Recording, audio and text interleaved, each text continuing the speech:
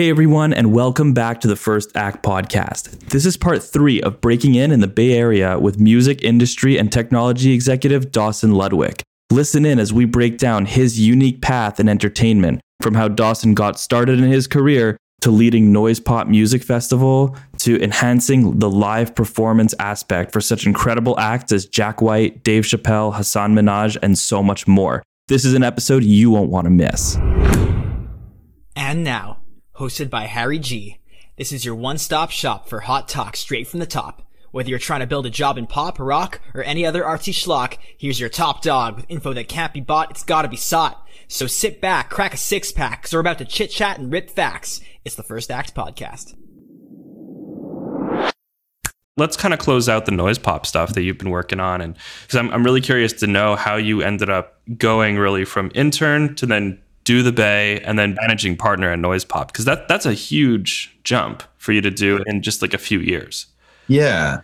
Well, so it's really just like right place, right time. So basically started off Noise Pop marketing, moved over to do the Bay, and that saw success under me as GM. And I was prepared to just grow that and keep it moving. And then at the time, the GM of Noise Pop moved on to another gig. So there was an opportunity there. And the partners basically asked like, hey, would you want to become the GM of Noise Pop? So moved over back from Do the Bay, went back to Noise Pop and, had success there for about 6 years. And yeah, it was one of those things where it's just like I was able to deliver, and there's a lot of cool opportunities that came up. And I mean, luck was a big part of it.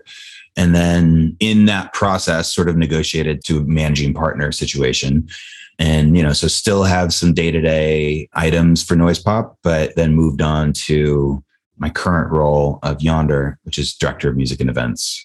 Cool. So what does like a general manager do? And then what does a managing partner do for a company like Noise Pop? So a general manager is basically someone who is aware of all the wheels that are turning and making sure they're in sync and very generally moving the ship in the right direction so that it's succeeding.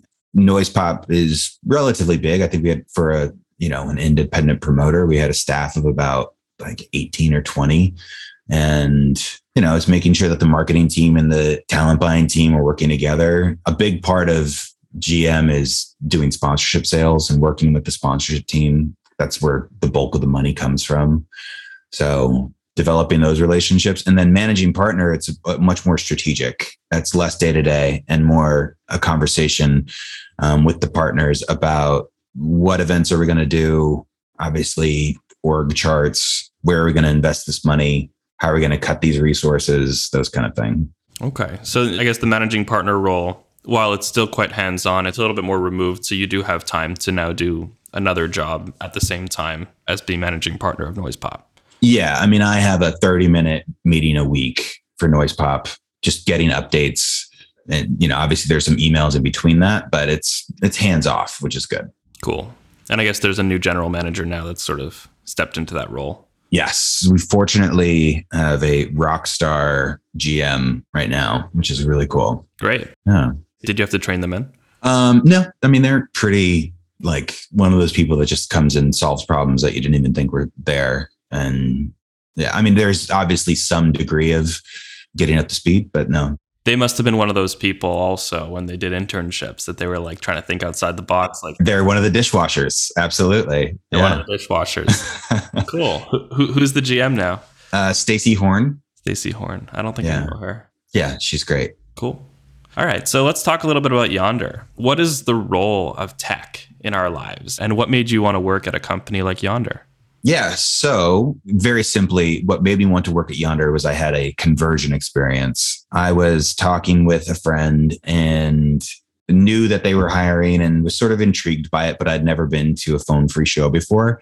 And then I went to Jack White at Bill Graham here in San Francisco, and I stepped inside and I was just instantly like, oh, I get it. I absolutely understand why this exists and why this is a better show. And from there, I was like, okay, I'm sold. Let's do this. And, left a very cushy job and decided to convert the world into the benefits of a phone-free experience.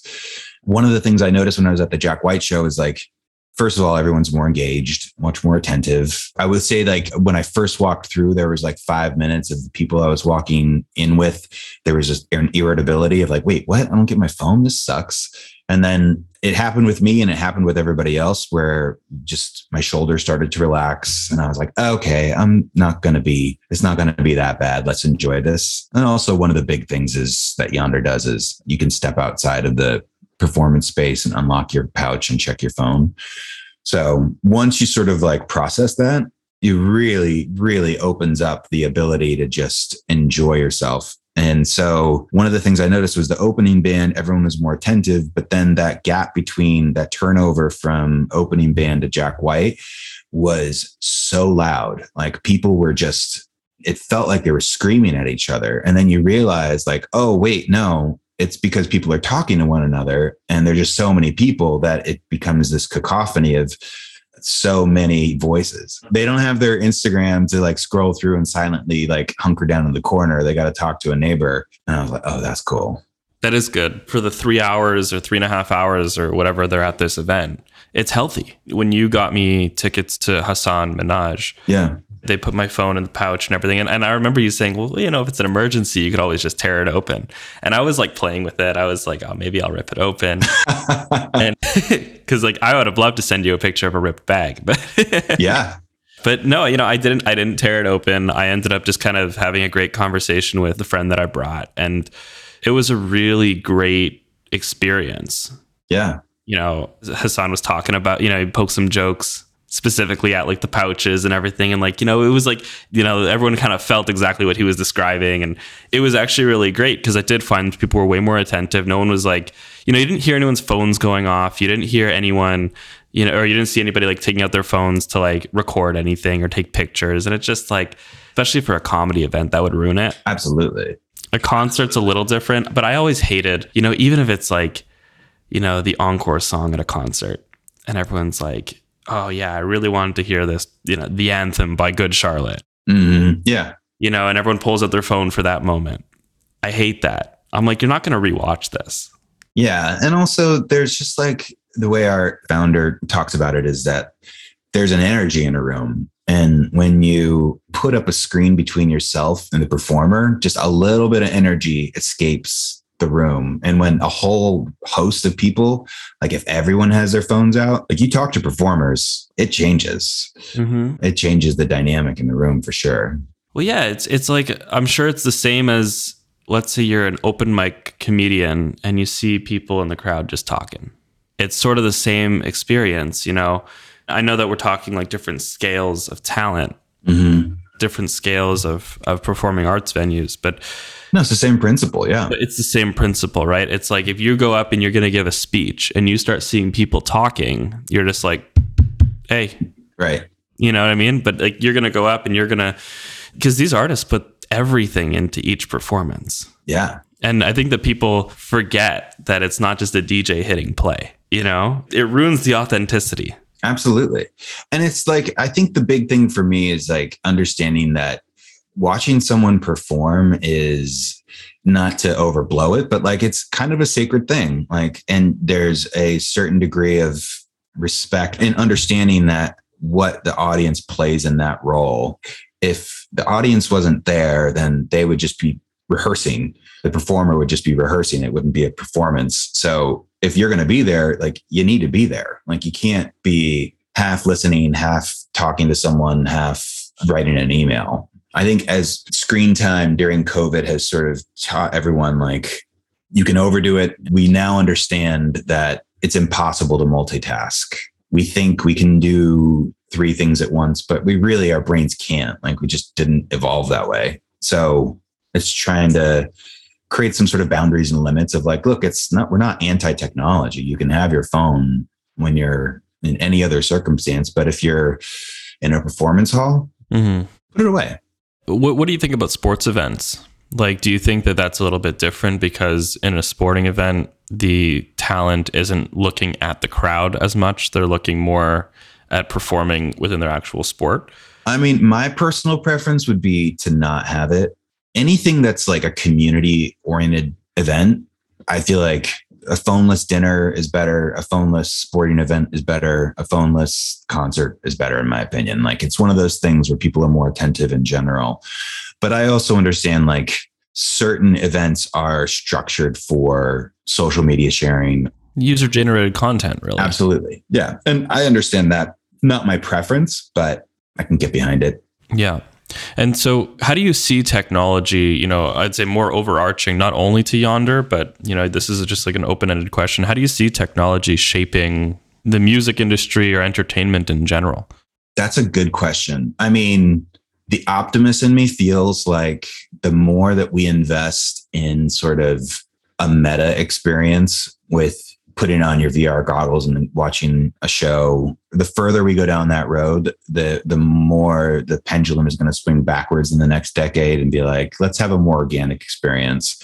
But I would say the next 10 years, people are going to get really, really into the idea of technology as an add-on to a performance. And I don't mean like stage or cool shit that you can do with your phone at a festival. Like that's actually cool stuff. But in terms of like having some sort of concert in the metaverse, which I feel like people are going to rush towards that in the next 10 years, that's going to end up being... We see it on Fortnite. I don't know if you play Fortnite or if you're... Oh yeah, the Travis Scott performance.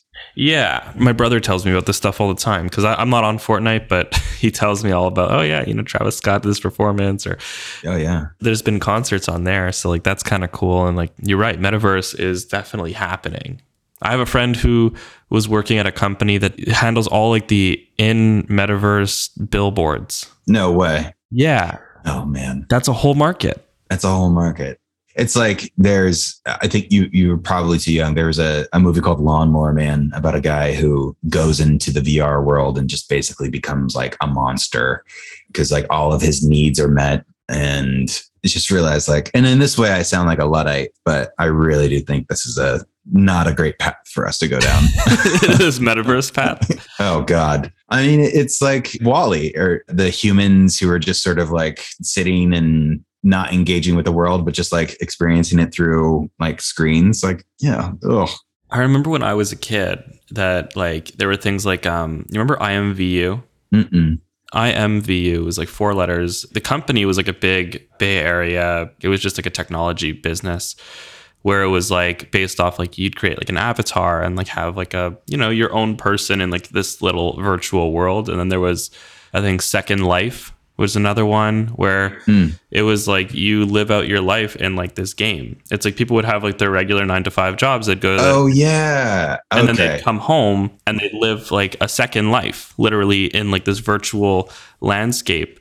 This was like very early 2000s where these companies started to pop up, and they didn't get as much attention as I'd say like they would get now, but they were still quite popular. Yeah. But it was like a minority stake of like the world. But now everyone's like, well, I could just take like a wormhole to go to like Japan and meet up with my friends at like this Starbucks cafe. And, everything is sort of changing, and it's crazy. And, it's interesting that you called yourself a Luddite in that regard, right? It's because you're working in tech, and it still rubs people the wrong way. But you can see that there's like explosive growth in that domain. So yeah, it's another moment, sort of like where you were saying, where it's like, okay, well, I see live music burgeoning, but I want to work in the record business because that's everything that I grew up knowing. That's what I've always wanted to work in. So now very nice comeback, Harrison. Wow. Yeah. It's that divide again, right? I just realized that. So it's like now it's like there's all this wave of technology that makes us all feel a little unsettled, right? Because it's like, I grew up also live events and like even thinking about the record business. Like I was reading all about like David Geffen and Michael Ovitz when I was trying to get into the music business. I didn't know anybody. But now there's these trends in technology. So I was kind of curious to see whether or not you like it. That's a personal opinion. But what do you see is like the future? Yeah, I would imagine it's going to be similar to like what you pointed out, where I anticipated that live music would blow up and it would stay blown up forever, but was wrong in the fact that like, oh, there's a vulnerability there. I would imagine that there's going to be a lot of VR experiences and metaverse experiences. I think there's going to be a lot of emphasis on it. And then I don't know if something external is going to happen, or I would just imagine that people experience it enough times and they're going to be like, it's like having a trampoline in your backyard. You really can only use it like a dozen times. And you're like, well, that's just fucking jumping up and down. Like, I'm never going to use that again. I always wanted a trampoline in my backyard. Yeah, dude. Guess what? If you get a trampoline, you get tired of it real quick. Do you have a trampoline? I did. I wanted it so bad. And then I got it and I was like, well, this is dumb. That's so funny. I like that analogy. Yeah. Going back to what you said, though, you've kind of framed this in two different ways. And I know we're talking a little bit more about tech now. Like, you're talking about metaverse and, how there's going to be all these like in tech experiences, right? Mm-hmm. But then what if you take the out of tech experiences, which is what you were mentioning before, and then the add-ons of tech, which is something like Yonder, for instance, or it could be, I spoke about this with, do you know Karen Allen? She's like the Twitch. Oh, she like knows everything that there is about like live streaming and music. Yes. And she's like the expert in that domain, but Twitch hasn't yet offered her a job for whatever reason. I don't know. She's brilliant. I had her on the podcast and we were talking a little bit and I was like, do you think that there's going to be new roles of like roadies or like, people that are going on the road with the band where there's going to be like live stream experts that are going to focus specifically on the live streaming element of a live performance? Oh, interesting. What did she say? She thinks, yeah. And, it's like, this is a great opportunity for like young kids, like 21, 22 that are savvy with a camera or with their phone or with editing. And you know what I mean? Like they could be, you can get like that green room experience. You know what I mean? If you just tune into the live stream, or that could be part of your VIP ticket sort of thing, like where it's like, that's always like what you can't see. It's behind the closed doors of like in the green room. Like, what is the artist doing before the show? What are their snacks that they're eating? Like, what's their routine? Are they busy meditating? Like, what are they doing? And I think that is something that, I don't know, I've been saying it now for about a year, that there's like a lot of opportunity for growth in that domain. There's all of these ideas, like this is just one idea, right? But there's all of these ideas on how you can add on with technology. Yeah, I mean, I remember when in the middle of COVID or lockdown, there was a lot of talk about the hybrid idea of live music, of like people who are in attendance pay a premium ticket to experience it live, but then you can pay like $5 to stream it. And that's actually kind of a cool model, because it opens way more revenue for the artist and also opens the door for people who, like, let's say if you live in like Grand Rapids, Michigan, and you want to see tons of concerts, but just can't get to New York City, like that opens the door for you to experience those things. It's cool in concept. I will say the thing that I saw over the course of lockdown was that everyone was talking about streaming as the new thing. And this is going to be a new like domain. And I think there is a lot of room for growth, but I also just saw a lot of fatigue where people were like, I mean, I personally like, I bought the Waxahachie live stream set and I loved it. And then I'm like, oh shit, I'm going to watch the Glass Animals one. And I was like, I started to kind of like, maybe 2 or 3 into it. I was like, I'm not doing this anymore. I don't need to experience. So something I think in the live streaming world needs to change to be able to have some longevity, because it worked for a while because that was the only option we had because we couldn't go see live shows. It's better than nothing. Yes. But how is it better than a concert? I think that's the main question. Right. And maybe it doesn't need to be like if you're paying a, $30 ticket to see a concert or a $5 ticket to stream a concert, maybe it doesn't need to equate on that level. But at a certain point, you do need to make sure that you sell enough virtual streams to pay for that live streaming expert who's on tour and their salaries. Right. Because I think that from the live concerts that I've watched online, why would I pay $5 or $10? Whereas like if I could just watch like an acoustic live audio tree or NPR on YouTube at my convenience for free.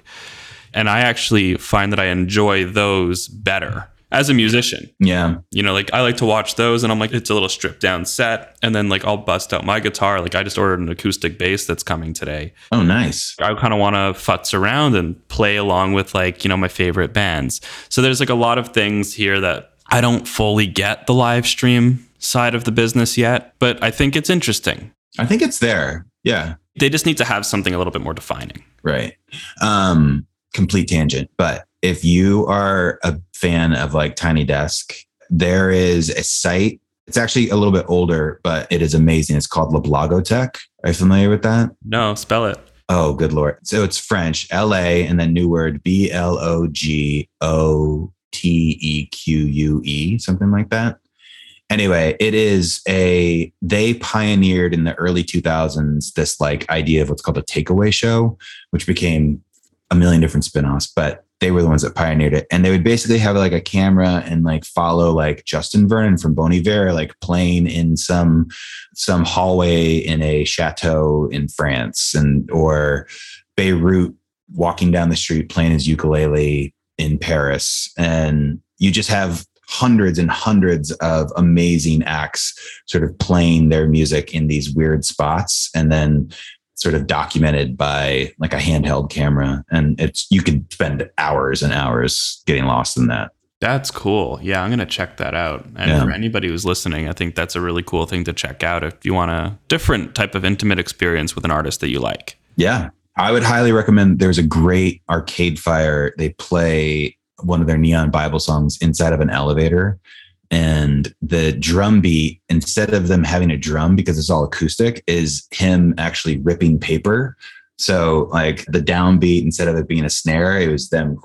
Yeah, it's so cool. That's cool. Yeah, I like that. That reminds me of what was that band that had that one massive hit and then just vanished? Somebody that I used to know. Oh, Gautier. Yeah. Like, their video where they're all just like playing on one guitar. Yeah. That was a great video. It was just like super cool. And then like they vanished.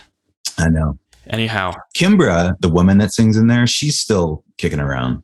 Yeah. Well, for sure. You can't have like a super band like that just like completely just vanish off the face of the planet. Oh, yeah. I remember that band was scheduled to play a 500 cap room in San Francisco.